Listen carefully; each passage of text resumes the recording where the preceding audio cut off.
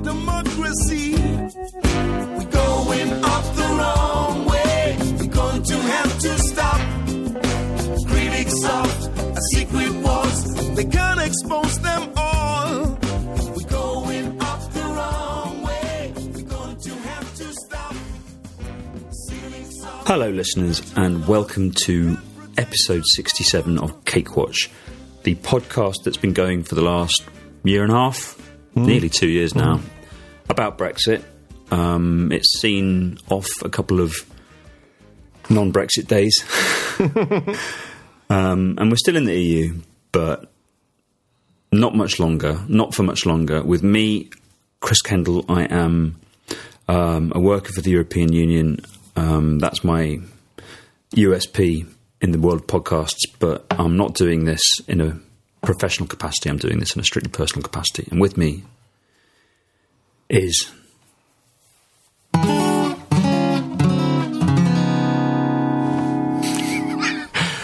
Steve Bullock, an ex-negotiator for the UK in the EU. And all for doing this in a personal capacity, but I don't work for anybody. So I have... that's why I've never done the disclaimer, to be honest. You do the disclaimer all the time. Do I do the disclaimer? Yes. No, I did the disclaimer when I was working for Alan Smith. Oh. Because, I thought that was very, very necessary for his future political career. But, yeah. So the last time we spoke, the last time we podcasted was before the election. We did a short 15-minute long podcast urging people to go out and vote tactically, and some of you did, but not enough of you. Yeah, no, some did, absolutely. It was a podcast from the heart. I think it communicated itself how concerned we were, how important we felt the moment was in our lives, in our history, and I think that time will show that was true. Yeah, I hope so.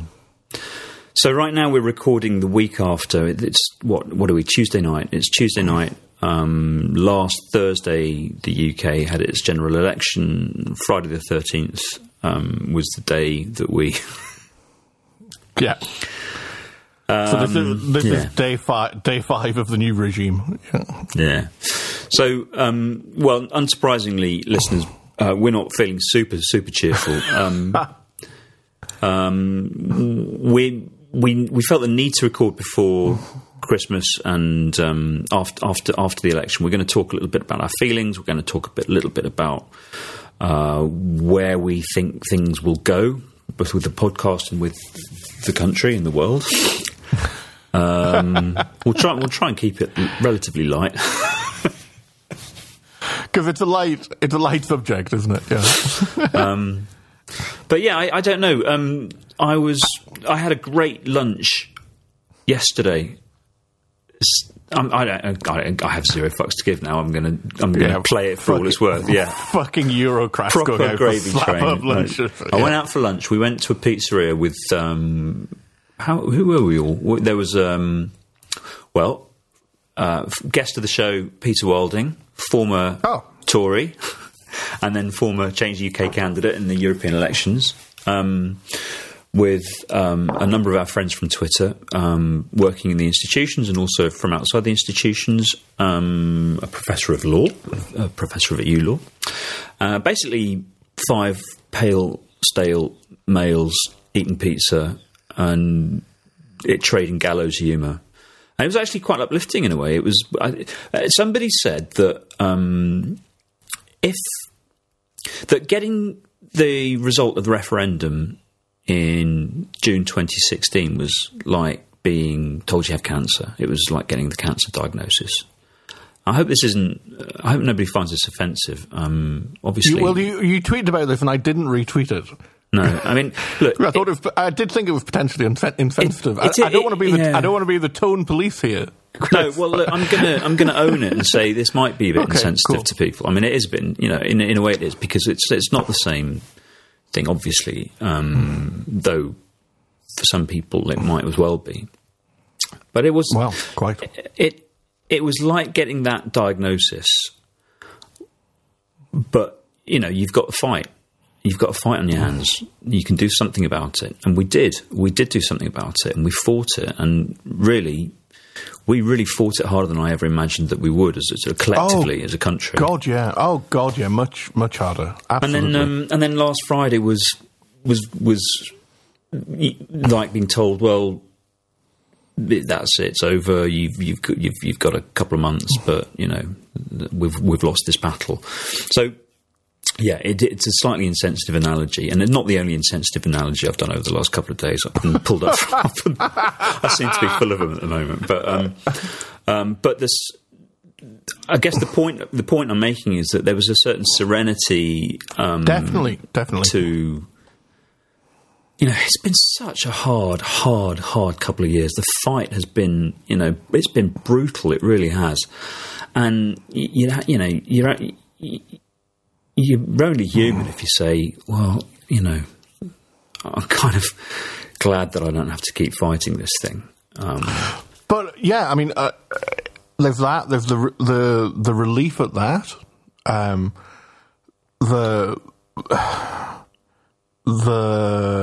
Also, there's a bit of a democratic aspect here as well. The conjecture, the conceit has always been, look. This was a referendum that was done atrociously. It was built on lies. It was built on total false promises. People didn't know what they were getting. People didn't know what they were getting into. People didn't know what they were getting. I mean, I didn't know what was going to happen. I didn't know what Brexit would actually look like. Nobody could have known what Brexit would actually look like. Nobody knew it was going to cause the next 3.5 years to look the way that they did. So this idea that people were conned. Or people didn't recognise the significance of it or the impact of it and so on and so forth. And we don't have that now, I mean, people know that they were voting for, if they voted Tories, they knew exactly what they were voting for. They hadn't hidden it. Steve. It wasn't, they were open. You look at the manifesto and it's open about what they wanted. Steve, you sit on a throne of lies. That's a seasonal reference. It's Christmas film. No, I don't agree with you. No, hang on. I don't agree with that.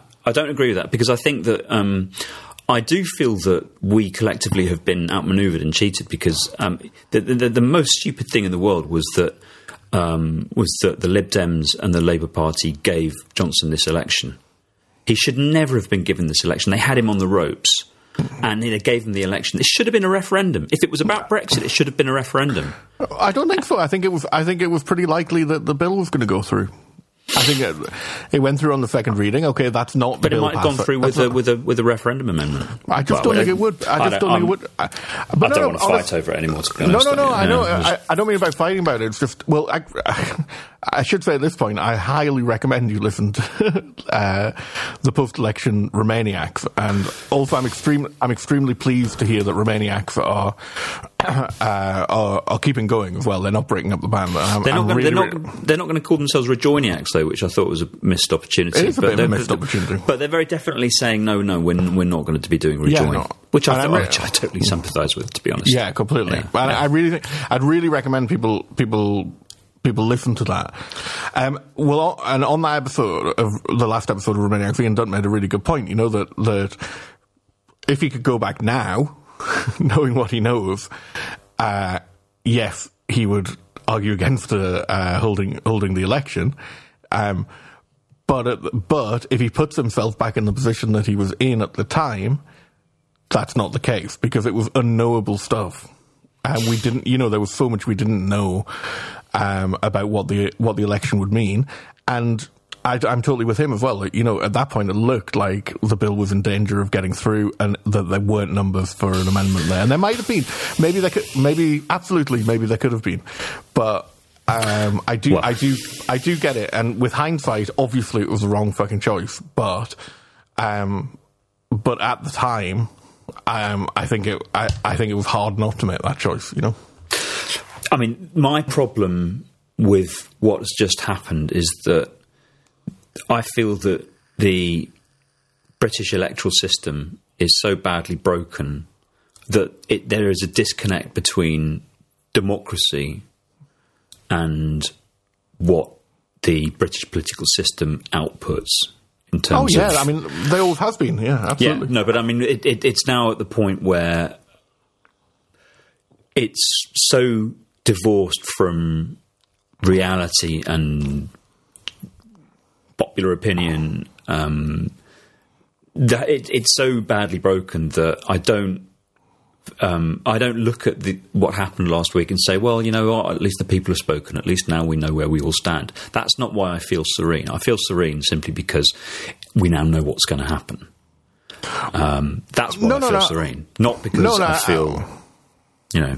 No, completely, and I do take that point. But then again, you know, people, and particularly the parties, I mean, really, particularly the parties, I'm not talking about ordinary voters necessarily here, but people understand the rules of the game, and they understand the system, and they understand that you have to get, for example, to get the electoral reform that we need, you have to win under this system first to do the electoral the electoral reform. You know, so parties have to learn to work an unfair, and it is an unfair and ridiculous system, but parties need to have to. But that's two comments there. One is that that's absolutely right, which is why I've now rejoined the Labour Party, because I just simply don't see any other way to get what I want short of donning khaki and taking my rifle and going out there, as Nigel Farage once put it. But the other I'm not sure you'd get what you want if you did that either, to be honest. No, nor am I. But the other... Well, I don't... Well, look. The other point is that I just... Honestly, I'm a bit short on hope right now. Yeah. We might come back in a few weeks' time and have a more positive message. But right now, I'm very short on the optimism that you need to be able to push that. So I'm not feeling very bright about the future of the UK. I'll be honest. I'm not. I think that for the kind of change that needs to happen, I don't see the pathway there. I hope you Scots leave. That might give it the kick it needs. Brexit might give it the kick it needs, but I think that's going to be ugly, very ugly, if it's going to be the kind of kick that's necessary in order to really jolt the system into change. So I'm not feeling too optimistic at all. So what we should talk about tonight, I don't think it's helpful for anybody for us to sit here and be incredibly defeatist and negative about the country's future. So let's not do that. Let's instead let's reflect on where we are in terms of 67 bloody podcasts and 2.5 years of being Remain. Yeah. Where the movement goes, because it's now a movement, and I don't think it will simply dissolve away, and I hope it doesn't. It shouldn't. I suspect it can't, given what's likely to be coming at us in the next few months and years. That's just that is interesting, because you know, knowing how things work and how people work, these things do just, you know, tend to just dissipate. And people, oh well, you know, that was that, and that's not how it feels at all now, actually. So that you know, at least shows something positive, because we haven't, or you know, the UK is not a country of activists and protesters in the way that, say, France or Italy can be. It's not deep in our culture to take to the streets and to form organisations like this, to form movements. It's actually it's very much in our DNA to form organisations, but not movements. And yet there does seem to be something, you know, something happened here that I think really you know, happens. Yeah, but once in a blue moon in the UK, and that is something positive, you know. I mean, I know what you mean in terms of we don't have that kind of knee-jerk reaction these days to get out on the streets immediately if there's something going on, not in the way that the French do or the Belgians do. That I grant you, but I wouldn't. I sometimes take issue with the.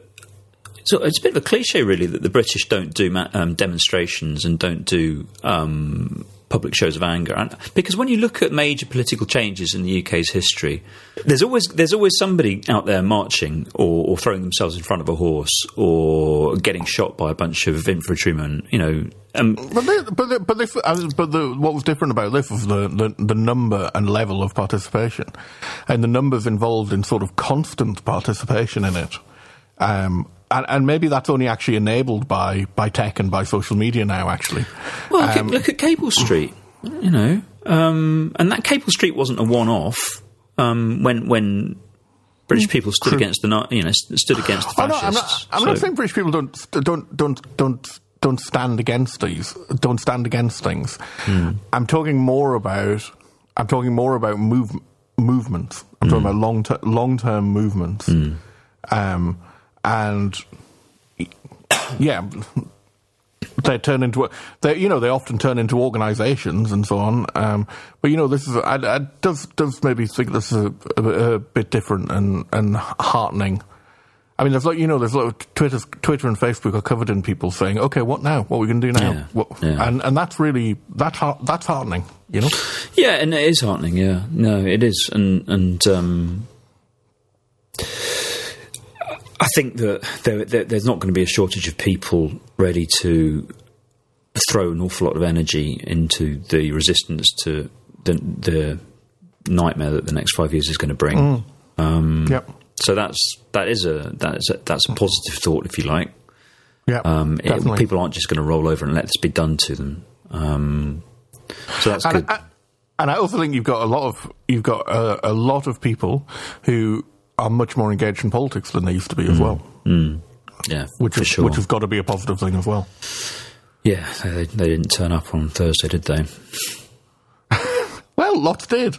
Millions did. No, not enough. Not enough, no. Not enough. No, not enough. Definitely not. But so, should we talk about us for a bit? Yeah, I always like to talk about me. Well, Chris has done this wonderful. Chris, as you probably know, Chris does all the organisation here because I'm not very good at it and can't be asked normally. But Chris has done a rather wonderful roll call of the guests that we've had on. You call it that, Steve. You do realise what I did? All I did was simply copy and paste the list of guests from our website. Have you ever actually seen our website? Do we have a list of guests on our website? Yes. Do we? Yes. I mean, I'm aware that we have a website. And I've occasionally linked to it, but I wouldn't say I've explored it, if I'm absolutely honest here. Right. You really should. You want to see what I've said about you. I tried to think what you've said about me. Well, history's written by people who turn up, and you turned up and built a website. Yeah. And I didn't even turn up to browse it. So. I don't know. I haven't got the traffic for the actual website. We see the traffic for the podcast, which is quite respectable. But I haven't seen the traffic for the actual website. Most people get their podcast from podcast subscription services. Oh, I see. That's why I did wonder why you'd organised this list in alphabetical order by first name. I did think that was a weird decision, and also to spend the time and effort doing it. And that's just how it happens to appear on the website, isn't it? Yeah. Yeah, okay, right. Yeah. Yes, Steve. This took me literally 20 seconds to do. Well, though not over the course of the last 67 podcasts, where I lovingly entered each guest's name and a little bio and a photo for them, without knowing if anybody's ever clicked on them. Do you have a spreadsheet or a database of the games you've played and what levels you've got to and stuff? No. I'm not that kind of person at all. Strike me as the kind of person that would. Far too lazy to do that. So who have we got? Are we going to do it now? It would have been better if it had been in order that it appeared. So can you go and redo it? Can you go and redo it? Well, the first one is the first guest we had. Was Alan really? Yes. So Alan Smith, MP. Yeah. As he was then, Alan Smith, MEP. Yeah. Was our first guest, was he? Yeah, he was. Yeah, I remember we traipsed over to his office. And huge congratulations to Alan for winning the Stirling constituency back from the Tories for the SNP with a majority of over 8,000, I think. Yeah, no, that's terrific. Well done, Alan. That's fantastic. I'm thinking very hard about coming up and being your constituent. Oh, it's lovely. It's lovely. I can give you some pointers. Yes. I used to live in Stirling. Yes. So Alan's been on several times. I wonder how that came to be engineered. Yes. And we actually did two from Alan's office, didn't we? Yeah, we did, yeah. Alan's been an absolute Remain hero, has produced some fantastic literature and information for his constituents in Scotland. And it's no accident that people up there see this so differently when you've got people like Alan representing them and reaching out to them. And he's been a real advocate for Scotland, but also, honestly, you know, we've been free riding off the back of him, you know, for Britain in Europe. No, completely. I mean, people know that I went to do some work for Alan as a consultant, and two things that hugely impressed me, and the reason I went to work for, I wasn't looking for a job at all, actually. In fact, it was quite inconvenient in lots of ways, but because I was a small child and so on. My wife has a proper job that often has long hours. So, but the two things that really impressed me is it would have been so easy for advocates of Scottish independence to just bank the popularity for Scottish independence that Brexit would bring, you know, and it's an accusation that's levelled all the time. Oh, well, you know, the SNP can dine out on this. The SNP want a hard Brexit because it strengthens the case for independence and so on. And that is not what we've seen from Alan and also from other SNP people. And the reason for that is that the best way for Scottish independence to happen was with the UK in the EU. And also having a neighbour that is unstable and has an uncertain future, who is a huge trading partner, and has unpleasant nationalist right-wing government, is also not helpful for doing it well, you know. And I think one of the things about the independence movement that I've definitely noticed is different to 2014 is that there's really less of a focus on getting it over the line and more of a focus on doing it properly. Yeah. And doing it well and doing it successfully. And I think that's a really positive thing. And the UK and Brexit not happening, whatever it does to polls on Scottish independence or for the SNP, Brexit not happening would make independence easier to do well, and less complicated. So that was one thing that impressed me. And the other thing that impressed me, and actually this goes for lots of MEPs, not just Alan, was the incredible cross-party cooperation. Yeah. And I think you see how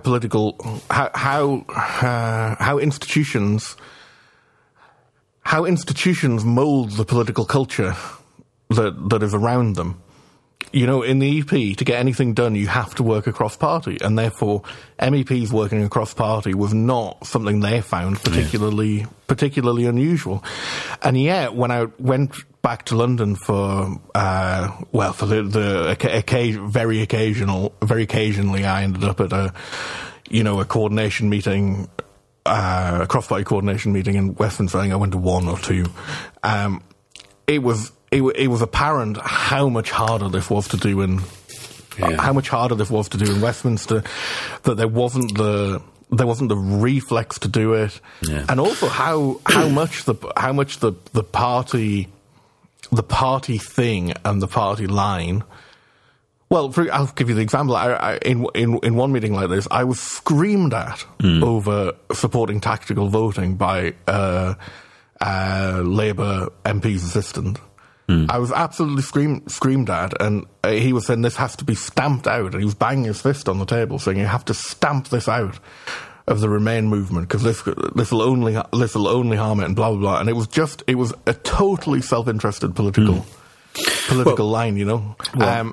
Whereas, you know, in the chatter in Brussels from everybody was, and particularly Alan, but others as well, as you remember, was, guys, you should really get on this and do a podcast about tactical voting and trying to, you know, for the European elections and so on, and trying to explain it to people and so on. So every MEP, including Conservatives like Charles Tannock, and also ex-Conservatives, people who'd lost the whip over Brexit. Yeah. I was just supremely, and a swathe of Labour MEPs. There were huge numbers of Labour MEPs involved. Were just absolutely wonderful, and were wonderful to work with me when I'd been brought in by a Scottish National Party MEP. They didn't see that as an issue either. And this again, it shows you how the institutions and the setup affect the culture that grows up around them, I think. Oh, indeed. And also, they were very good people. I was going to say that Alan's going to have to unlearn his cooperative ways in his new job. He's going to have to learn to be an absolute shit to people who don't agree with him, because that's the way it works in Westminster. Well, maybe so, maybe not. I mean, the plan is for SNP MPs to never need to be elected as MPs in Westminster again. Well, we'll see about that. Well, listen, I mean, I want to come to that, because that's a conversation we need to have, I think, later in the podcast, because that's an important. Let's for now crack through our list of our former guests and potentially future guests. I know we spent a lot of time on Alan, but I love him. No, it's worth it. I mean, it's important, but the whole Scottish independence thing is an issue that we need to return to, because there's a lot to be said about that. A lot. Mm-hmm. Or rather, I've got a lot to say about it. So, next on the list is Andy of Remainer Now. Remainer Now, man. Yeah. Wow. They've been amazing. So, this is an example of somebody who really put up an incredible fight. Totally. And we've got a few of them, also people like Tanya, and we'll come to them all. But Andy is a near neighbour of mine, actually, though back in the UK, though we know each other through Remain Twitter. But he built this astonishing network of people who became advocates for. If we had that referendum, I think that they would have had an essential role to play. I think they could have really swung things. Very much so. I think it's a tragedy, actually, that they didn't get to. Axel, let's talk about Axel. Axel, who is another, along with Tanya, one of the absolute mainstays of the 3 million of the EU citizens community campaigning for EU citizens' rights in the UK. Which is a thankless fucking task. Really, Axel again. Axel is absolutely tireless about calling shit out. I mean, just before the election, he was the one who called Greg Hands out for his most appalling tweet in French aimed at French citizens in Hammersmith and Fulham. I mean, Axel, and he's such a sort of gentle, charming guy with it as well. He really is. Yeah. Now, David, do you remember when we went and had our outside broadcast lunch on Place Luxembourg with David Hennig? I really enjoyed that with David Hennig. I really enjoyed that, and he's a big TV star now. Oh yeah, no, David is one of our success stories. He's obviously built on his Cake Watch career. That's entirely responsible for it. Completely responsible. It had nothing to do with already being one of the most respected trade experts in the UK. So David's star can only grow brighter, can only shine brighter in the post-Brexit world, because he is going to be in constant demand for pearls of wisdom on the UK's trade negotiations with everybody.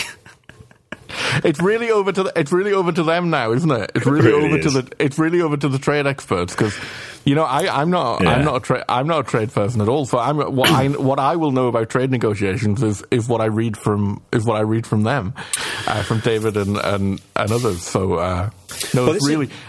But it's wonderful. We said this at the beginning, that there was suddenly this sort of need for geeks. Yeah, there's suddenly this demand for geeks.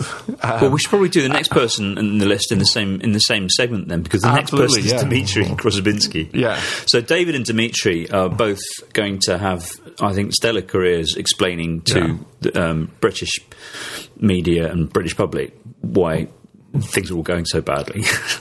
Yeah. I encourage them to do it without saying "I told you so." And Dimitri's such a honey as well. It's so funny. So I know. So it's going to be. I think good times for them. And I mean that in the worst possible way. Yeah, completely. But this is an opportunity for me to share a small pet hate of mine. I've got a few. Have you really, Chris? I get a bit cross when people talk about the UK's future relationship with the EU and the future agreement with the EU as a trade agreement. Yeah. Now, I know there are some people who want it to be just a trade agreement, whatever that means. But it isn't. It's going to be more than that. Inevitably, it will be more than that. Even if it is just about economic and trade-related issues, it's going to be more than a trade agreement, because it's going to be about... Trade agreements are generally about tariffs and the kind of agreement that the UK really ought to be seeking with the EU is going to be about much, much more than that. Now, this is somewhere where we can continue to add some value, I think, as we've both been involved in negotiating these wider agreements. And I'm association agreents, yeah. Yeah, I mean, I've literally just come off last week from another round of negotiating it's not an association agreement, but it's an enhanced cooperation and partnership agreement with a Central Asian country.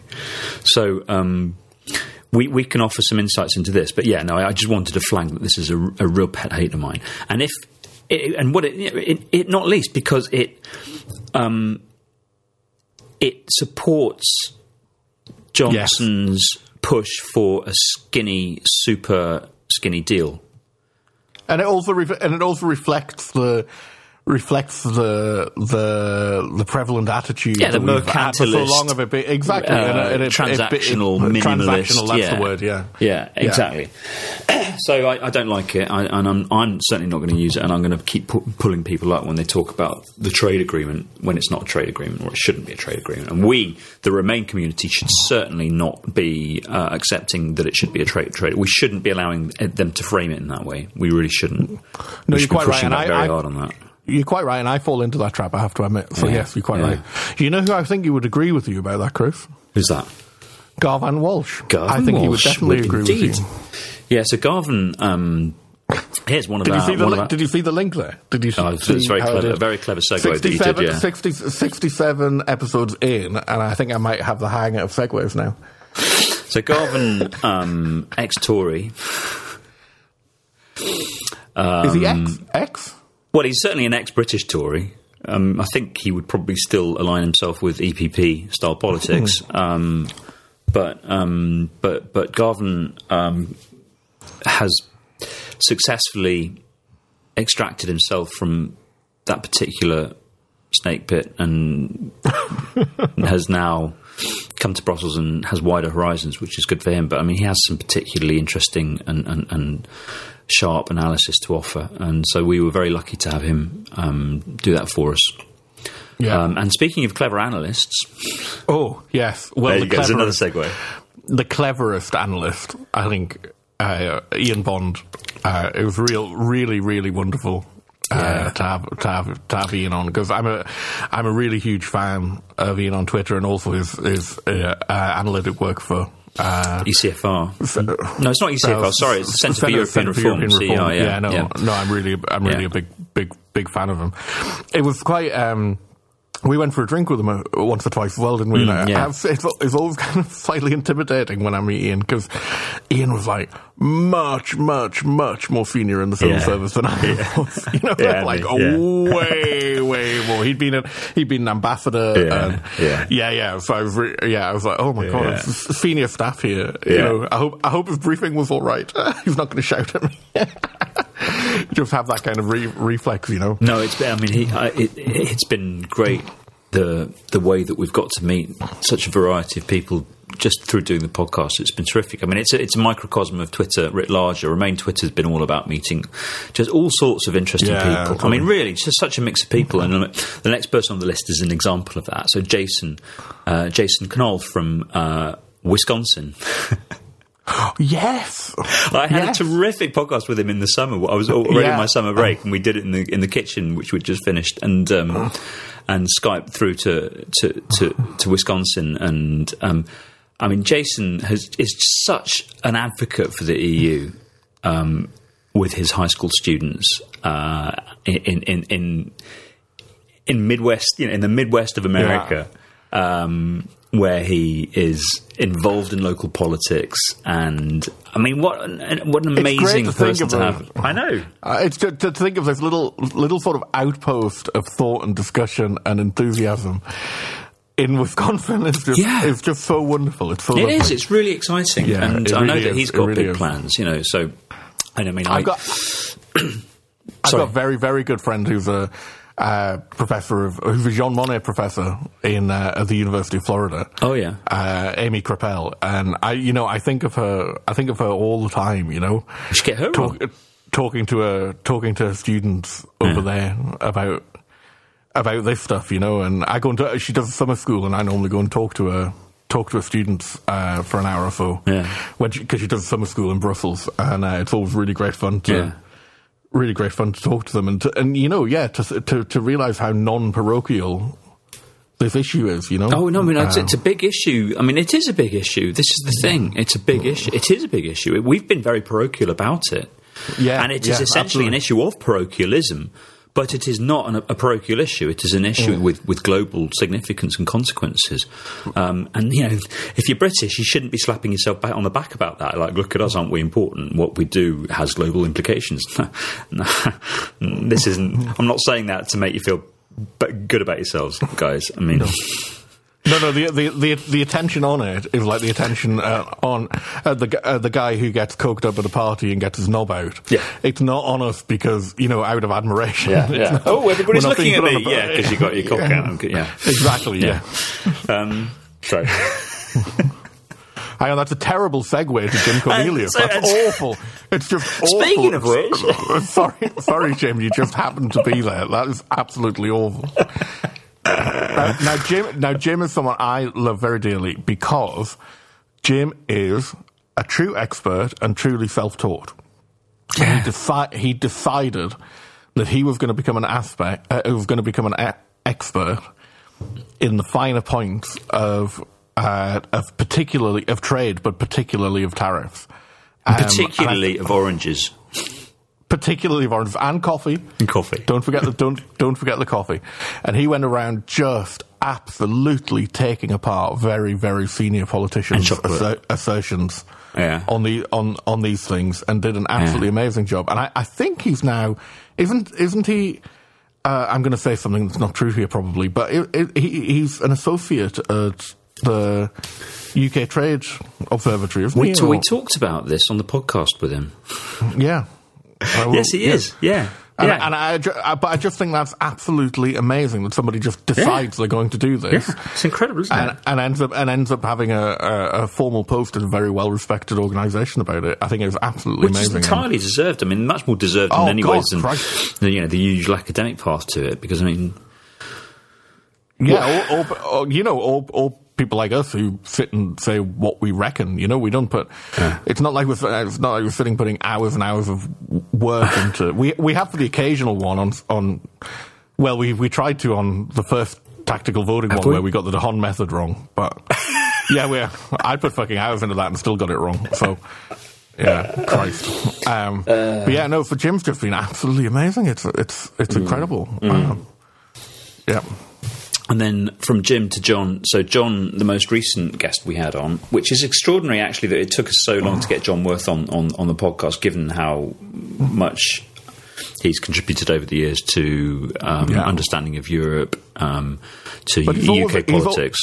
He's always in and out of Brussels. You know, he just travels and travels and travels, speaking and work and teaching. So he's just always in and out of Brussels for a few hours, often not even whole days. You know. So no, I mean John is he's another one of those genuinely European citizens. Very much so. A real. If there is a European demos, then John Worth is it. And he's also put his money where his mouth is by joining a local political party in the country where he's naturalised and standing for office there. And he definitely is one of those people that walks the walk. That's what I love about John. Rides the train mainly. Yeah. So John will be back for sure on this podcast, assuming we're still doing it. by the time it's time for him to come back on. Like, even if we just have to do one on European trains, we'll get him back on. Yeah. Well, I can think of a couple of other people we could bring on for that one. But yeah. There is a train Twitter. John Stone as well.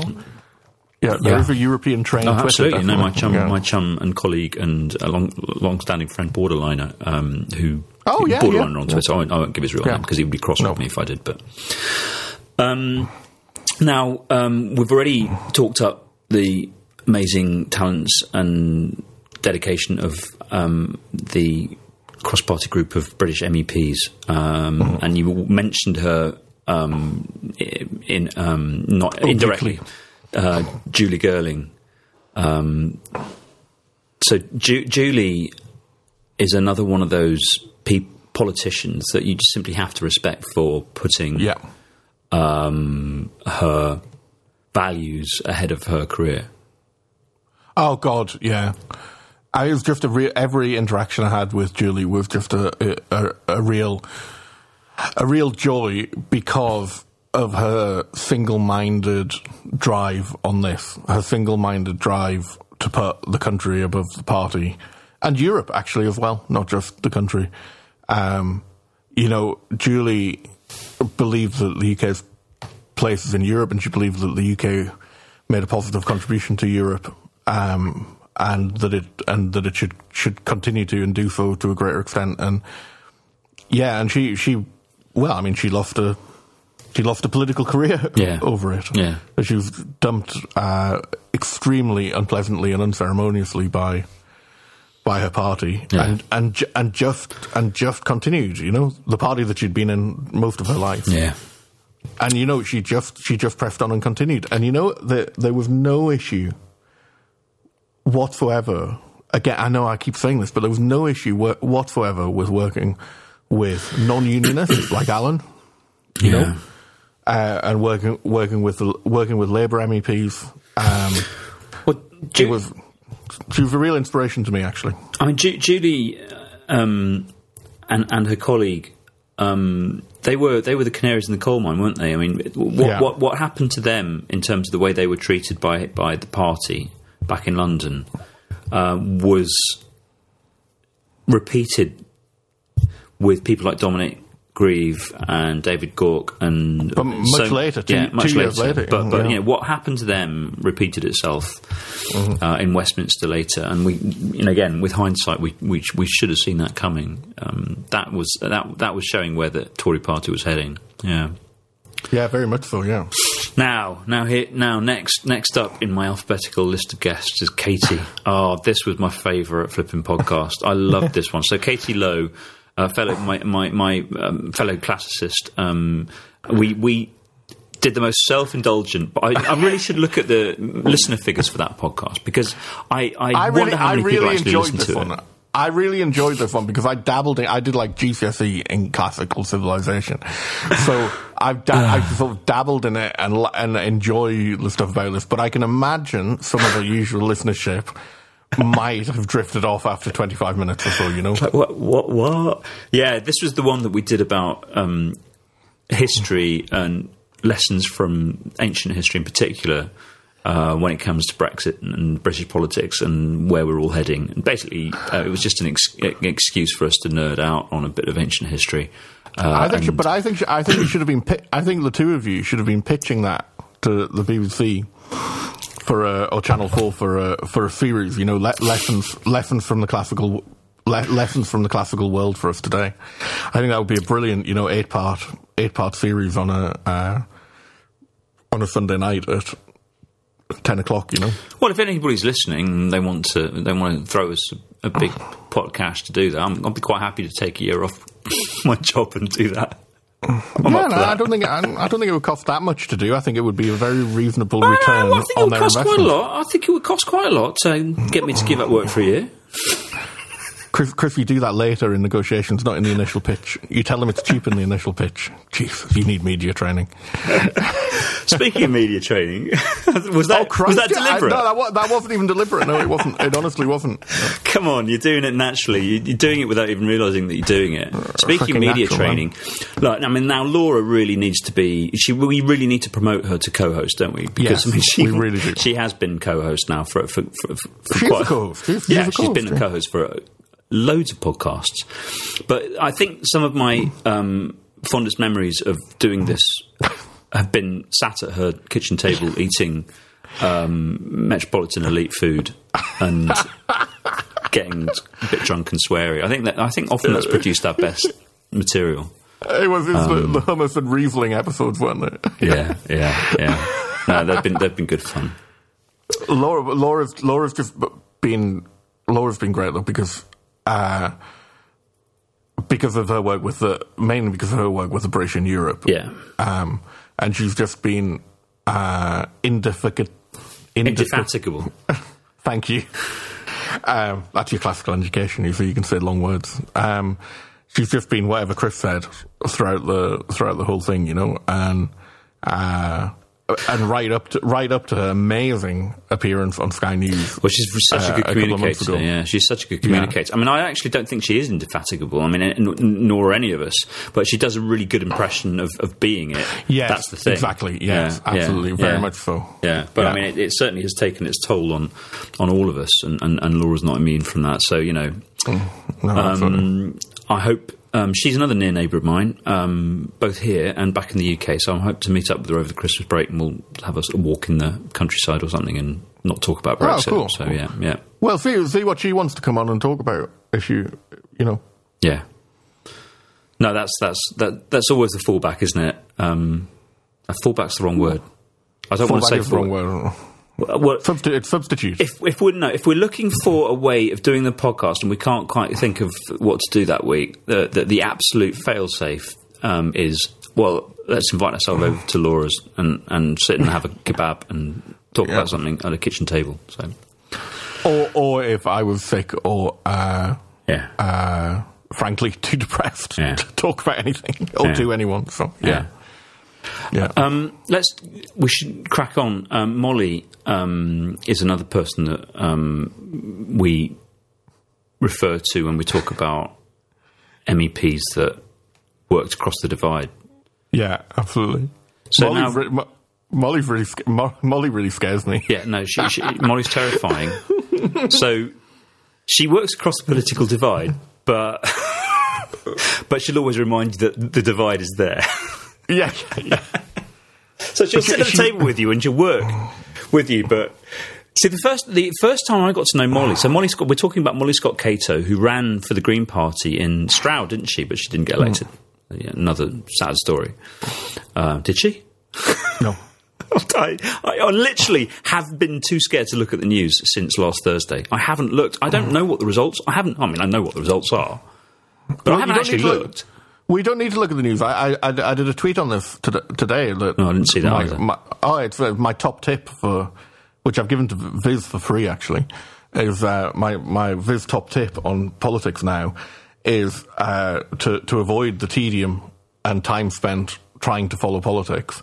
And just every day imagine what the stupidest possible thing could happen and assume that more stupid things than that have happened that you couldn't even imagine. It's very good evidence for the fact that we're living in a simulation, isn't it? It's like they dialed stupid to 11 just to see what would happen. They just push the big rate. It all got boring and they Where pushed is the big red Where is the button. most boring, stable bit of the world? What does everybody say is the most boring and stable part of the world? Well, let's hit that button and see what happens to that board. And you can see the controllers going, they're going to try and form a coalition. Yeah. This will fuck them up. These guys will never be... Oh, shit, they've done it. And, it's still there. And, Okay, well, we'll have to think of something else to put in the next level. Yeah, they keep throwing it at us, yeah.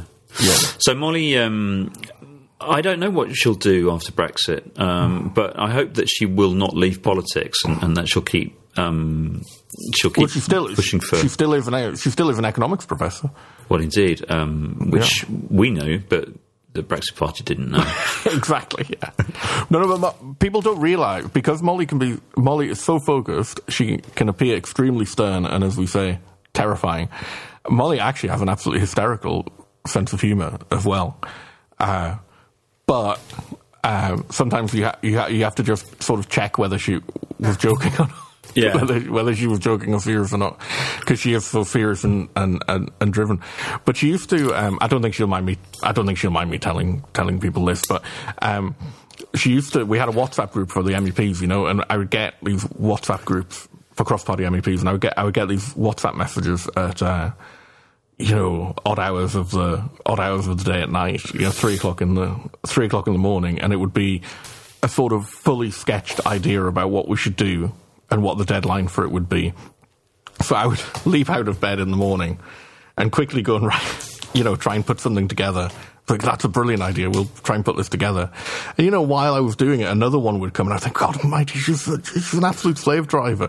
And then I ran into her in the EP, and she said, I hope you don't mind me just sending these ideas. I have these ideas, and I just have to get them down, and I just chuck them out there. And you do what you want with them. You don't have to act. You don't have to act on them. But she just, because her mind was so driven, ideas for action. She couldn't stand just talking. Ideas for action just poured out of her, and that was just what we needed. It was amazing. Yeah, well, it would be a shame if she didn't continue in some sort of frontline political role after Brexit. I think we need her. I think we need her in public life. Yeah. I mean, yeah, absolutely, very much so. Now here's a person who is kind of the opposite. He's somebody who works really hard behind the scenes. Yeah. Nick Crosby, who I did a podcast with. I think it was one of the first ones where I went solo without you. Yeah. And Nick came in and we did a podcast together in summer 2018. Nick is a campaigner. He's one of those people who just cannot sit back and let other people or leave it to other people. He's got to be at the heart of it, pushing people along, getting stuff done. Yeah. He was like the engine behind the pro-Europa movement, the revival of it. Absolutely, here the Brussels expat British community. Mobilising, demonstrating outside the UK rep. Nick, I want to just say we don't tell him enough how much we love him, and Nick is somebody that we love. I love you, Nick. I'm feeling actually rather emotional talking about it because I think that Nick doesn't realise how important he is to us. You find this a lot in my experience in music, and I think you find it in every walk of life. That there are people you meet who make things happen. I'm the kind of person. I'm not much of a doer, to be honest. I have ideas and I think about things, and people say, "Oh, we should do this," and then, I'm the kind of person that when you make arrangements for the future, I don't think of when they're actually going to be. I just think that they're at some indeterminate point in the future that isn't next week. There's this week, this weekend, next week, and that's it. I've no idea what's happening after. I've no idea what's happening after that. So getting me to organise anything is a complete waste of fucking time. And Nick's not like that. Somebody says, "Why don't we do this?" And Nick says, "That's a good idea." And the next thing you know, it's being done. Yeah, it's like, okay, get your diaries out. Nick's the guy. Like tonight, Tonight, this is typical of Nick. Yeah. He sent us a little WhatsApp message today saying, "Right, I'm organising an event this evening. I hope you can make it. It's an event to cheer everybody up, bring us together. Look after each other, and that's what Nick does. And what we do, lazy fuckers that we are, is not even reply because we're too tired and depressed. It's awful. I haven't even replied to it. My point here is that you need people like Nick with that energy, and I think we also need the introverts like us who don't want to do that. We just want to sit with our headphones on and do a podcast, or sit naked in bed and tweet. You know, that's what we do on our own. It is literally what I do. Yes, it's true. You know, so it takes all sorts, and that's what's been great about it. You know, we've had all these different kind of people bringing their particular strengths to the party. So I want to say, as somebody who doesn't often tell him, I want to say on the podcast that we appreciate what Nick does. Absolutely, and another person like that is my very, very good friend, Nikki. Yeah, Nikki James from Final Say for All.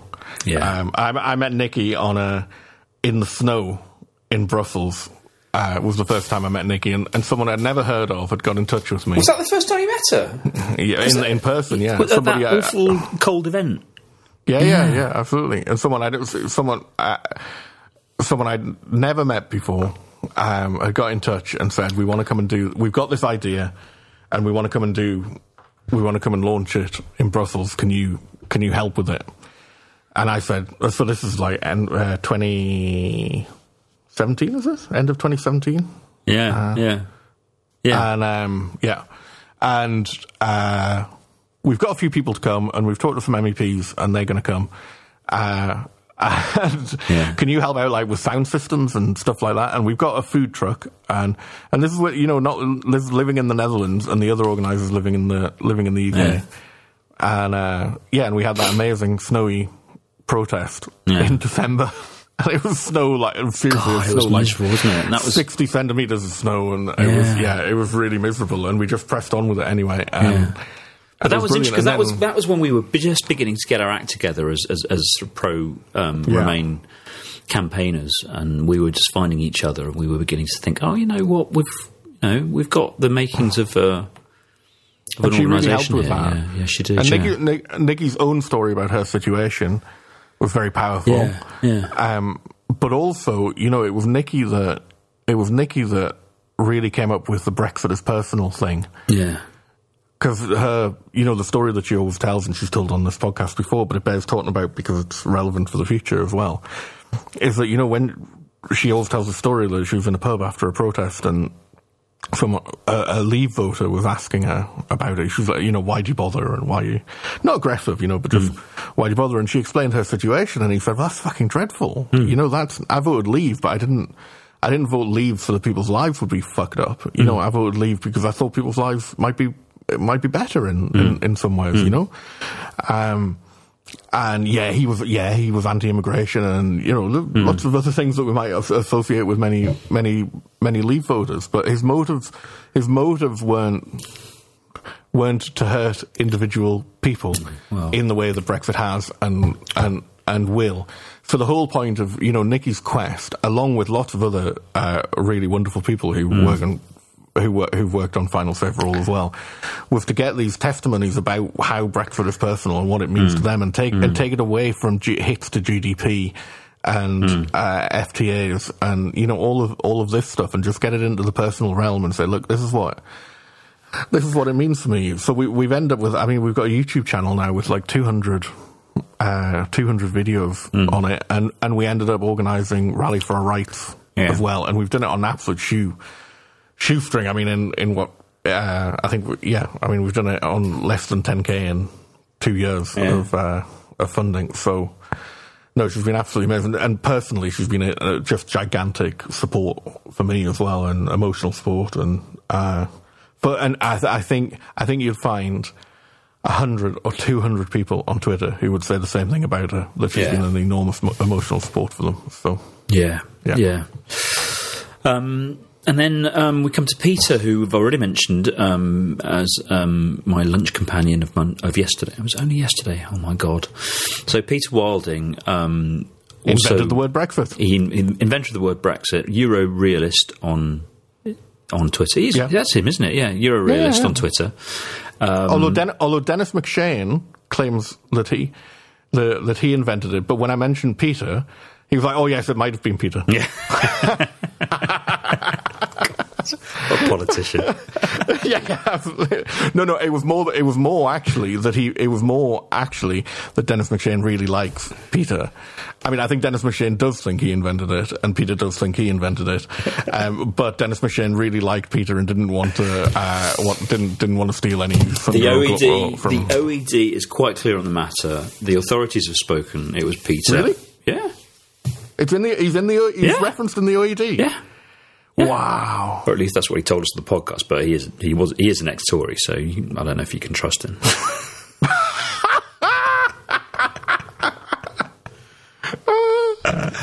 He bought me a very nice Chinese meal once, which was very, very kind of him. So Peter is he's the right stuff. Peter is. I actually. The podcast I did with him, I've done 2 podcasts with him, and I think the first one I did with him was on my kitchen table here, and with Othello the cat sat behind us, mewing and slowly consuming a bottle of wine. It was a drunken podcast. It was a funny podcast. It was an interesting podcast. I think it was one of our best as well. I mean, that was one of the best. So I enjoyed that very much. Your best. Yeah. Now, he has this incredible memory for anecdotes as well. Yeah, he just has absolutely endless anecdotes. He's got that talent. Yeah.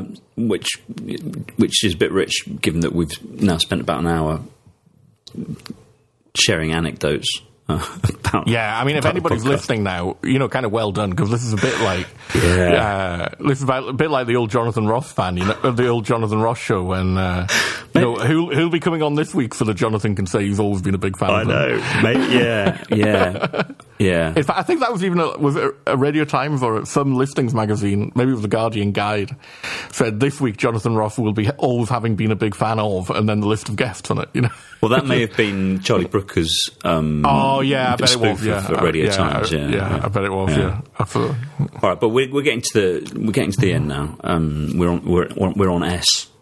S for Seb. Why don't you say something about Seb? Oh, he's just great, and he's also very hot in real life. I mean, he's very, very good-looking man. Seb's amazing. Seb's another one that the Workcroft Party way more than anybody knew about, and just his just complete devotion was really, really amazing. But he's also he also has two amazing talents, that he recruits brilliant people. I mean, Seb's office were absolutely incredible, in a driving room, an engine room, sorry. And also he's just such a great communicator. And I'd really love to see him, when you think, who do we want in, well, any of the MEPs I've worked with, I'd be very happy if they were in UK domestic politics after Brexit. But I really think particularly Seb and in the Labour Party at the moment as well. I think Seb is somebody who is needed by by the party in a really big way, and by extension by all of us.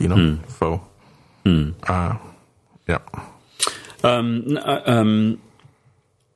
yeah. He's too young to be lost to politics, and he's too good to be lost to politics. So I don't know what his plans are. But, no, I don't know. Yeah, I hope we'll see more of him. Very much, a lot more, I hope. Yeah, I mean, it's the kind of politician we need. Yeah, completely. Now we come to the final 2. Both are listed in our in our books as co-hosts. There's Steve Analyst, whose real surname I still don't know after all this time. He did tell me it, and I've forgotten. Oh my god! It's like that book. You know, there's books where you can't tell anybody your real name because that'll give you power over them. Do you ever read the Lies of Locke Lamora? You know the books I'm talking about. They're really good, sort of fantasy novels. If you knew Steve's real name, obviously you'd have some kind of hold over him. So that's why nobody knows it except you, who probably forgot it. It's a security thing, though. You can't give up a secret if you've forgotten it. So Yeah. It's a handy. It's like 2-stage verification, for my brain. Yeah. I'm not meant to tell anyone that, therefore I'll just forget about it, and then I'm guaranteed. No, Steve. Well, he's the best threader on Twitter, isn't he? Yeah. The top 5 best threads on Twitter, all by him. So. Now, another person who sort of came out of nowhere and just had a lot to say, and so he said it. And that's, again, the beauty of Twitter as a platform, which is that you don't need to get an agent, or you don't need to be pushed by a newspaper or something. If you build it, they will come. And that's what Steve did. Steve just sort of blew onto... Just did it. Yeah. Anyway, yes. So, which takes up to last, but very much not least. Yeah, so Tanya Bultmann. Yeah. I mean, what to say about Tanya? Professor Tanya. Speaking of tireless, speaking of indefatigable, speaking of energy, speaking of just motivated by pure rage and injustice. I mean, this is Tanya is one of the classic campaigners. She would have fitted perfectly into a campaigning role at any point in history you imagine. She would have been one of those people who would have been there campaigning for what's right and just not being silenced. I mean, what she's had to put up with. And people have tried to silence her. I mean, that's we don't get. I don't think. There was a serious attempt to silence you. Yeah, but nothing compared to what Tanya gets on a daily basis. Absolutely nothing. The abuse, and there's. I keep saying it. Every female campaigner I know gets fucking torrents of abuse, and I get virtually none. And it's not just the quality filters on Twitter that's making the difference. No. I should, by any standard, I should get a shit ton of abuse, and I get virtually none. And you talk to others like David Alan Green and people like that, and they say much the same thing, you know. And yet, so to be a woman standing up and looking to publicise the issues they're fighting for is genuinely dangerous and genuinely scary. And Tanya's had very scary, disgustingly scary encounters, and to keep going, I don't think I would have kept going under those conditions. I have to say, I don't think for a second. Especially for somebody who has options. I mean, of course, she's right to say, "This is my home. I've chosen to be here. Why should you chase me out?" So, of course, she's in the right, and it is her right to stay where she is and to campaign and to do what she does, and we're all glad that she does it. But how many people in her shoes would have resisted the temptation to say, "Well, fuck you, I'm off"? She's got so many things that she could go and do in so many parts of the world. But solidarity, I think it's solidarity with others who don't have those options that makes her do it. And that show of solidarity is just incredible. It's really... Sorry, it's my turn to get a bit teary. Also, actually, I've got some Tanya-related news as well. Oh, yeah? Which we should have put in earlier. But yes, I have some Tanya-related news, which is that with any luck, I'll have an album out before Christmas. Which will be, I can now reveal, will be called 1,000 Days. And it's called 1,000 Days in... tribute to the 3 million and to citizens who've been held in limbo for actually, now over 1,250 days, as it happens. But when we decided on the name, it was over 1,000 days. And this is an album that I made by accident. I made it. Actually, maybe another time I'll tell the actual story of why I made it. But what we're going to do is we're going to release it through Tanya's EU Citizens Champion website. And 100% of the proceeds will go to the 3 million through EU Citizens Champion to help them. The campaign and the work for the 3 million really doesn't stop now because there are still rights that are outstanding that need to be agreed in the future relationship. Exactly as you say, it's not just a trade deal. The future relationship also needs to tie these up. We need to protect the one. They need to work to protect the ones from what we know is a fucking nefarious government that couldn't give a fuck about EU citizens in the UK from rolling back on them and act as a watchdog. And also it needs to help people get through the process of registration and settled status, and give people help when it goes wrong, because there's very little help from anywhere else. But we've managed to do it so that it'll be 100%, and 100% of the proceeds, not profits, 100% of the proceeds will go to them. We've managed to get people to do lots of things for free with websites and stuff like that. And I'm not going to distribute it through the usual streaming things like iTunes and Spotify and Deezer and all that kind of stuff. It's only going to be available from her website. That's fantastic. And we're going to do it on a pay what you want basis as well. So anybody who wants it will be able to have it. And you can choose how much you want to pay from zero if you can't afford it or you don't want to. It's up to you. To have outlay like this, you'll be able to have it if you want anyway.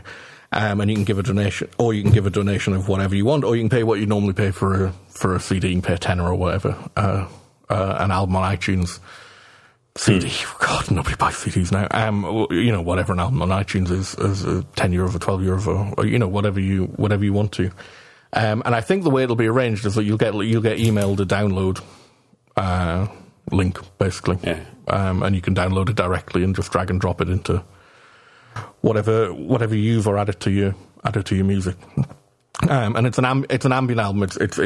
It comes out of exactly the feeling of being in limbo, of being uncertain, and scared, and anxious, and it reflects that. A lot of it was done really just to relax me to do it, but also music for me to listen to when I was suffering from issues with anxiety, and hopefully it'll help other people, or they might just enjoy it, or you put it on as background music while you're making toast in the morning, or whatever.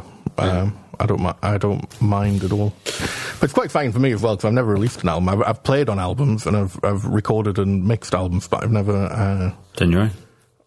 No, I've never done my own, and I sort of didn't mean to either. But maybe we can do a podcast on this. Yeah, I would love to. Yeah. So but Tanya, being Tanya, wanted to do something positive before Christmas, and we were going to wait to release it. But she wanted to do something positive before Christmas, and I think that was a good thing as well. So hopefully we'll get it out. We've just got the final proofs of the artwork. And a bit of tech work to do, and hopefully we'll get it out. Maybe by the end of this week, but more probably just before Christmas. So, well, congratulations! That's really exciting news. That's a lovely way of talking about positive things coming out of all of this. Something creative, something positive, something concrete, something active that is not directly discussing sad and depressing things relating to Brexit, but is obviously profoundly connected to it. So, yeah. Bits of it are quite sad and depressing as well, I have to say. Well, hopefully only bits of it. Yeah, download it and see for yourself. And absolutely. Donate. Yeah. Look, we've spent a really, really long time going through this long list of our friends and our guests, and I don't know if it makes for super podcasting, and it's certainly a very stark contrast to what we did in the last podcast. But right now, I think it's nice to think about the friends that we've made and the people that have contributed to the campaign, which at this point in time we can now definitively say has failed. We will be leaving the EU. There is no real hope left that we can avoid it. But I just want to say, can I just say on that, right? Yes, it has, but there's a few things, there's been all the way through this, there've been the people who like to do the probability of outcomes, but there's always the question, what do you think the chances are? What's the probability? And for a year and a half, it was 5% or what, it was a 5%, unless, except also our friend Mark Johnson, who always said it was never going to happen. It was 5%, and we were a fringe of crackpots who thought that they could reverse this. Yeah. Thought that it was even possible. And then at various points, I remember writing an article in response to David Alan Green towards the end of to an article he'd published saying, it's kind of over. We should be focusing on what kind of Brexit it'll be now. And I'd written an article saying, no, well, there's still a chance. There's still routes out. There's still routes that can be taken. Yeah. And while there's still a chance, we should keep going.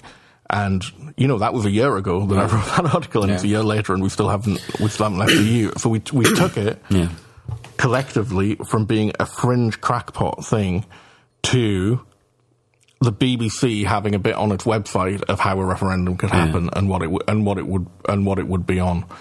So we got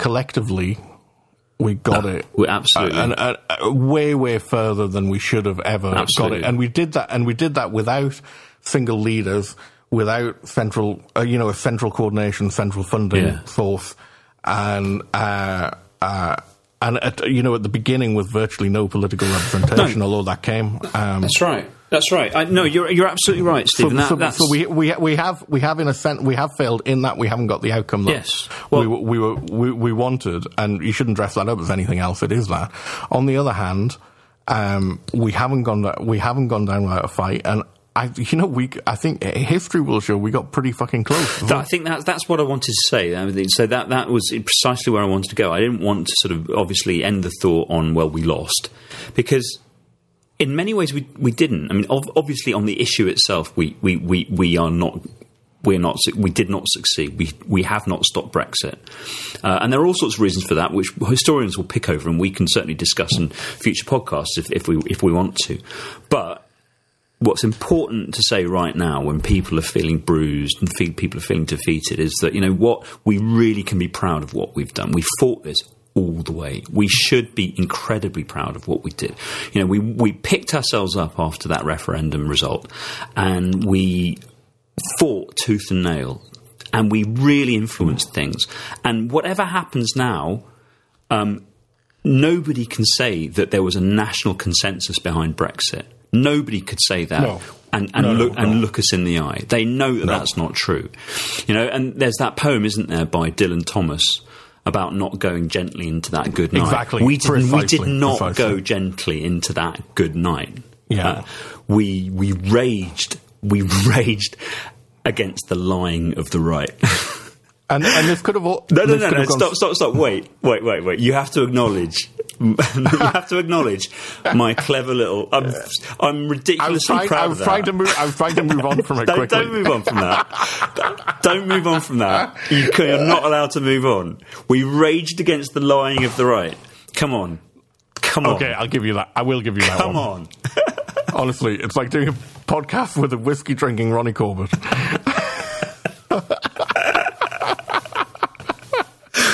We fucking did. We did. And I'm proud of that.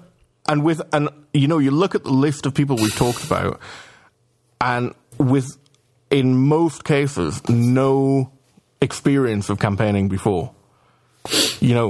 I had absolutely no experience of campaigning. I had, 200 Twitter followers. And everybody was in, so many people were in exactly the same situation. And everybody's had to find out how to do this as they're doing it. And often, actually as well, the grassroots bits, the amateur bits, if you like, have done it better than the professional bits as well. Much better. Much better. No, much better. I mean, it has been another thing that I'm sure we will draw, the lesson that we will draw over the coming months and years is how this has changed the political landscape and how this has changed campaigning and what this means for the way in which we do politics in the UK, because we've got this new movement, we've got all sorts of lessons to be learned about how to mobilise at the grassroots level. I mean, there is a whole other discussion to be had about British politics and what can you do. But as I mentioned at the top of the podcast, I think that's not one to have right now because it's too depressing. But certainly, we should not look back on what we've done these last 2.5, 3 years and feel defeated or feel regret or feel, I think we've done ourselves proud. I really do, actually. I really do. Well, I'm going to re-engage with national politics through the Labour Party. I've said that I'm going to do that. I'm not doing that because I think that the Labour Party has got everything right over the last 2 or 3 years, and that they deserve my £4 a month membership fee. No, that's not why I'm doing it. I'm doing it for other reasons. I'm doing it because if this election has told me anything, it's that the UK is still utterly enthralled to this two-party system, to the first past the post system, and the only way to change that, and it needs to be changed, is to use it and to exploit it and to use that as a lever for change. Now, I don't know whether that will succeed, but if enough of us try, then maybe we will. And when you look at what entryism has done to the Conservative Party, there you go. Now, do you want to have the kind of success that those entryists have had? Then do it. Then follow their example. And guarantee not trying to do it will definitely not work. No, that's for sure. That's for sure. Yeah. But these things are. But this is exactly it as well. Is that politics is generally just normal people, relatively. Well, not that normal. Relatively normal. Well, we want normal people in it, and the problem is that the people that you knew at university who went on to become politicians and develop politics were generally, with important exceptions, some of whom we've already mentioned this evening, were generally not the normal people. The normal people went on to work as lawyers or bankers or whatever. I mean, certainly at the university I went to. So, you want normal people. You want the best people to go on into politics. And that's on all sides. And that means, that's not just the Labour Party. That's not just the Lib Dems. That's not, you want the best people who have, to work in the Tory Party too, because you need that. You can't just leave it to the worst people, which is what we've done. The worst people are running it now. But it means not being intimidated by, big structures and organisations, or by people that you've seen on TV, or by big media brand names, or any of that stuff. Remember that these people are just people, and your people. Yeah, and your people as well. So there's no reason to be intimidated by this. Everybody can go and do this. Access is much more democratic than you would think. No, it is. And I want before I leave the subject, I just want to stress that we fall into the British trap of being quite polarised and polarising, and we make no particular bones about where our politics are.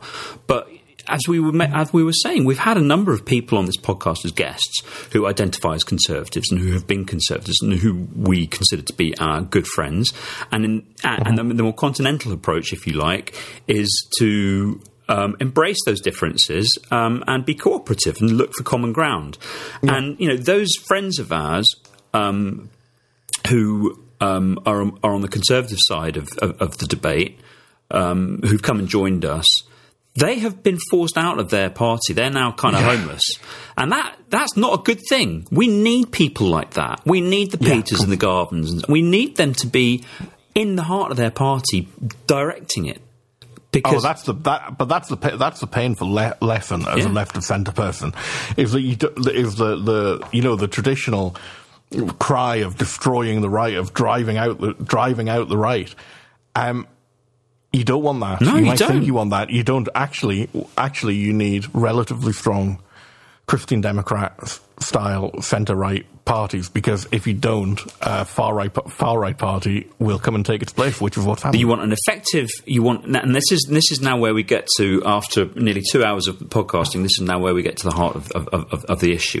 What you want is a balanced, well-run, effective system with solid, sound institutions which are resilient, so that you have genuine representation genuine democratic representation, genuine democratic accountability. And that means an electoral system which isn't weighted so that it's constantly won by a party that has successfully gerrymandered boundaries over the years and played and exploited the system so that now it effectively is the permanent party of government, and therefore can abandon any pretense at trying to have talent and simply exchange talent and capacity for politics for loyalty to the leadership, or you know, and we're now in this god awful situation precisely because our political system has allowed one party to veer off in that direction without any punishment at the polls. So that's the problem. You don't want to kill the right. You want to have a balanced, accountable, well managed electoral system, which most countries in Europe have. That keeps the right sane. Yes, it keeps the right a centre right Christian Democrat style party. Yeah, absolutely. And for me, that was a really painful realization. Well, this is the lesson we have to learn. And so for me, this is, so we need to talk a little bit about the future of the podcast. But for me, this is where we can continue to add value, is to sort of shine a little bit of objective light onto the debate in the UK and show them what a better nation could look like, because the UK is surrounded by them. The UK is surrounded by better nations. And we both live in one. So there is a better nation is possible, but we have to fight for it now. Because what's happening now is exactly what we warned about last week. What's happening now is that we're going to get electoral reform, but it's going to be in the wrong direction. They're going to be shaping it even more in a way that then perpetuates their place in government. Now, we haven't got time to. I think we'll have to talk about this on another occasion. But I think that there's a lot to be discussed here about. I agree. Where the battle lines are drawn. For me, obviously Brexit has been one hell of a battle, but it's a battle in a war. And the war is a war of values, and the war is one of how do we wish to be represented? Do we agree with the people that delivered Brexit that now run the government in the UK, which is that the only legitimate and natural tier of government, form of government, is the national one, run from Westminster, and the executive as well. And when they say take back control, they don't mean taking back control from Brussels. They mean repatriating control from all levels to them in the executive, even from Parliament. Yeah, and certainly, when we were talking about Scottish independence, do we seriously think that this nationalist Westminster exceptionalist government is going to sit idly by and tolerate a progressive government in another part of the United Kingdom? Never mind them giving the nod to a second referendum, to a second independence referendum in Scotland. Are they even going to allow Holyrood to continue as it is? I think that's going to be one hell of a fight. I think that they're going to try and roll back devolution. Yeah, I think they're going to come for the Scots. Come for it. Yeah, and they'll come for the Welsh Assembly, and they'll come for the regional mayors. And they're going to. They'll come for everybody who tends to be in opposition to them. Yeah. So the discussion that we've had on this podcast in the past about federalism, which is a concept that I can see you smirking there, Steve. But this is the hobby horse I intend to ride for the foreseeable future, because it's a really important one. The notion that government should be undertaken at the level closest to the citizens is one that I think we need to convince British people to fight for, because they haven't had that, and they're not going to get that. And Brexit was about that. Brexit. People think that Brexit, that the EU is about taking power away from the citizens. No, it's not. And the EU has never pretended that. The EU is about doing things at the European level that need to be done at the European level, and not those things which don't. Absolutely. But the principle of subsidiarity is that government should be done at the level closest to the citizen. As close to the citizen as possible. So the way in which the nation state and the national tier of government has basically said, no, we're the ones who will do it. Thanks very much. Exactly. You can go to sleep, regional governments, local governments. You don't need to bother about local elections. They'll just be you can register your protest vote. We don't care. The important stuff is what happens in the general election. And by the way, we've rigged that. That's what we need to fight against. So this is not over. That fight isn't over. Brexit is happening, but the fight for a functional democracy in the United Kingdom is really only getting going. It's right on, absolutely. No, it began on Friday, really. Well, it didn't, but it certainly moved up a notch. Yeah. Yeah. Look, I mean, that's there you go. I finally got my rant in. So you had to listen to an hour of us talking about. Who do you think? Which one of our listeners do you think is still listening? If you're still listening, please, could you let us know on Twitter, or just let us know that you still listened this far. Seriously, I really want to know if anybody's actually got this far. But also, we said thanks to all the people who've been on the podcast, but also we wanted to say thanks to everybody who supported it on the way. I mean, when we set off to do this, we had no idea whatsoever whether anybody would have the faintest interest. In fact, we were quite sceptical that anybody would have the faintest interest. And we haven't got a gigantic listenership, but we've certainly had statistics that have spurred us on and made us want to keep doing it. Well, we're an order of magnitude. We have, in terms of numbers, they're an order of magnitude greater than what we thought would be a success. In terms of our own metric. Yeah. Completely. And when we decided never to monetize it at the beginning, we didn't think that the opportunity. We did that mainly because we didn't think the opportunity would be there. But for speaking of strategic errors along the way, but really thanks. I mean, I find it mental, absolutely nuts that people have any interest in listening to what I reckon about stuff. Mainly because I've spent my life with my family and friends not having much of an interest in my rants and points made at length on a variety of political subjects. But no, and it's just really lovely. And the messages that we get and the encouragement that we get from people on Twitter and stuff is just incredible as well. I've had so many bad days cheered up. Particularly if I've often stayed up till 4 or 5 editing it to get it out first thing in the morning. So I tend to wake up at the morning it's released a bit grumpy anyway because I haven't had enough sleep. And then a lunchtime or in the afternoon you get a nice thing saying nice episode this week or something, and it just completely made bad days good for me. So it's been that's been just incredible. Yeah. Look, speaking of going to bed too late, it's now too late. So we need to wrap up because I need to go to bed. But it's been good to talk to you. Well, it's good. We said we'd see each other on the flip side, and this is the flip side. Yeah, exactly. I was not in the mood to do it tonight, to be honest. I've been deliberately avoiding news and discussion, and I've just been keeping my head away from it all. So I was actually not really looking forward to it, but as usual, once we started, it's been really enjoyable, actually. So and going to, I mean, it has for me as well. And go and talk to people and talk about it and talk these things through and get the catharsis out and take time to get your head together. I think that they are acting quickly, but I don't think we're not going to win any battles in the next couple of weeks anyway. This is a long haul now. And where they are, they're battles that we have to have already of what's in the Withdrawal Act bill and what's been removed from it, like workers' rights and the guarantees of rights and so on, and Parliament's involvement, and there's big fights to be had over them. But we are not going to be. Well, firstly, with a big Tory majority, those fights aren't going to be won, and we're not going. We collectively are not going to be decisive in winning that. Even if they could be at this stage.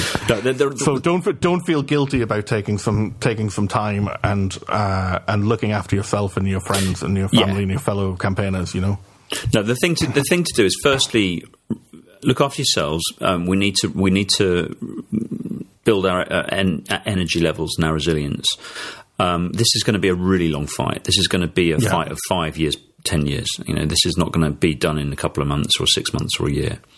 The second thing is, what can we do usefully at this point? Tweeting angrily about the latest thing that James Cleverly has said, his latest brain fart. I mean, that's not going to help me. Probably not going to help you. Far more helpful. Do something concrete.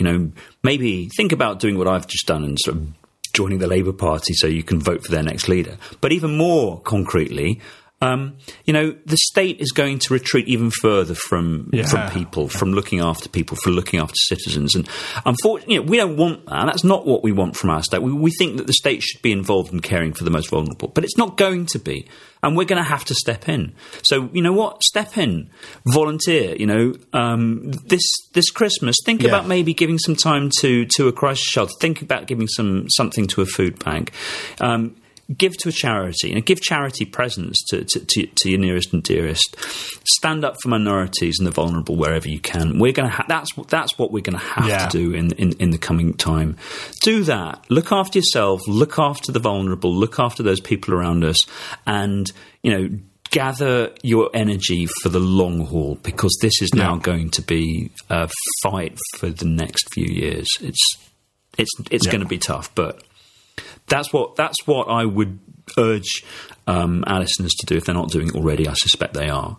And as for us, Steve, I think we're still not quite clear what we're going to be doing with the podcast, but this isn't going to be the last one.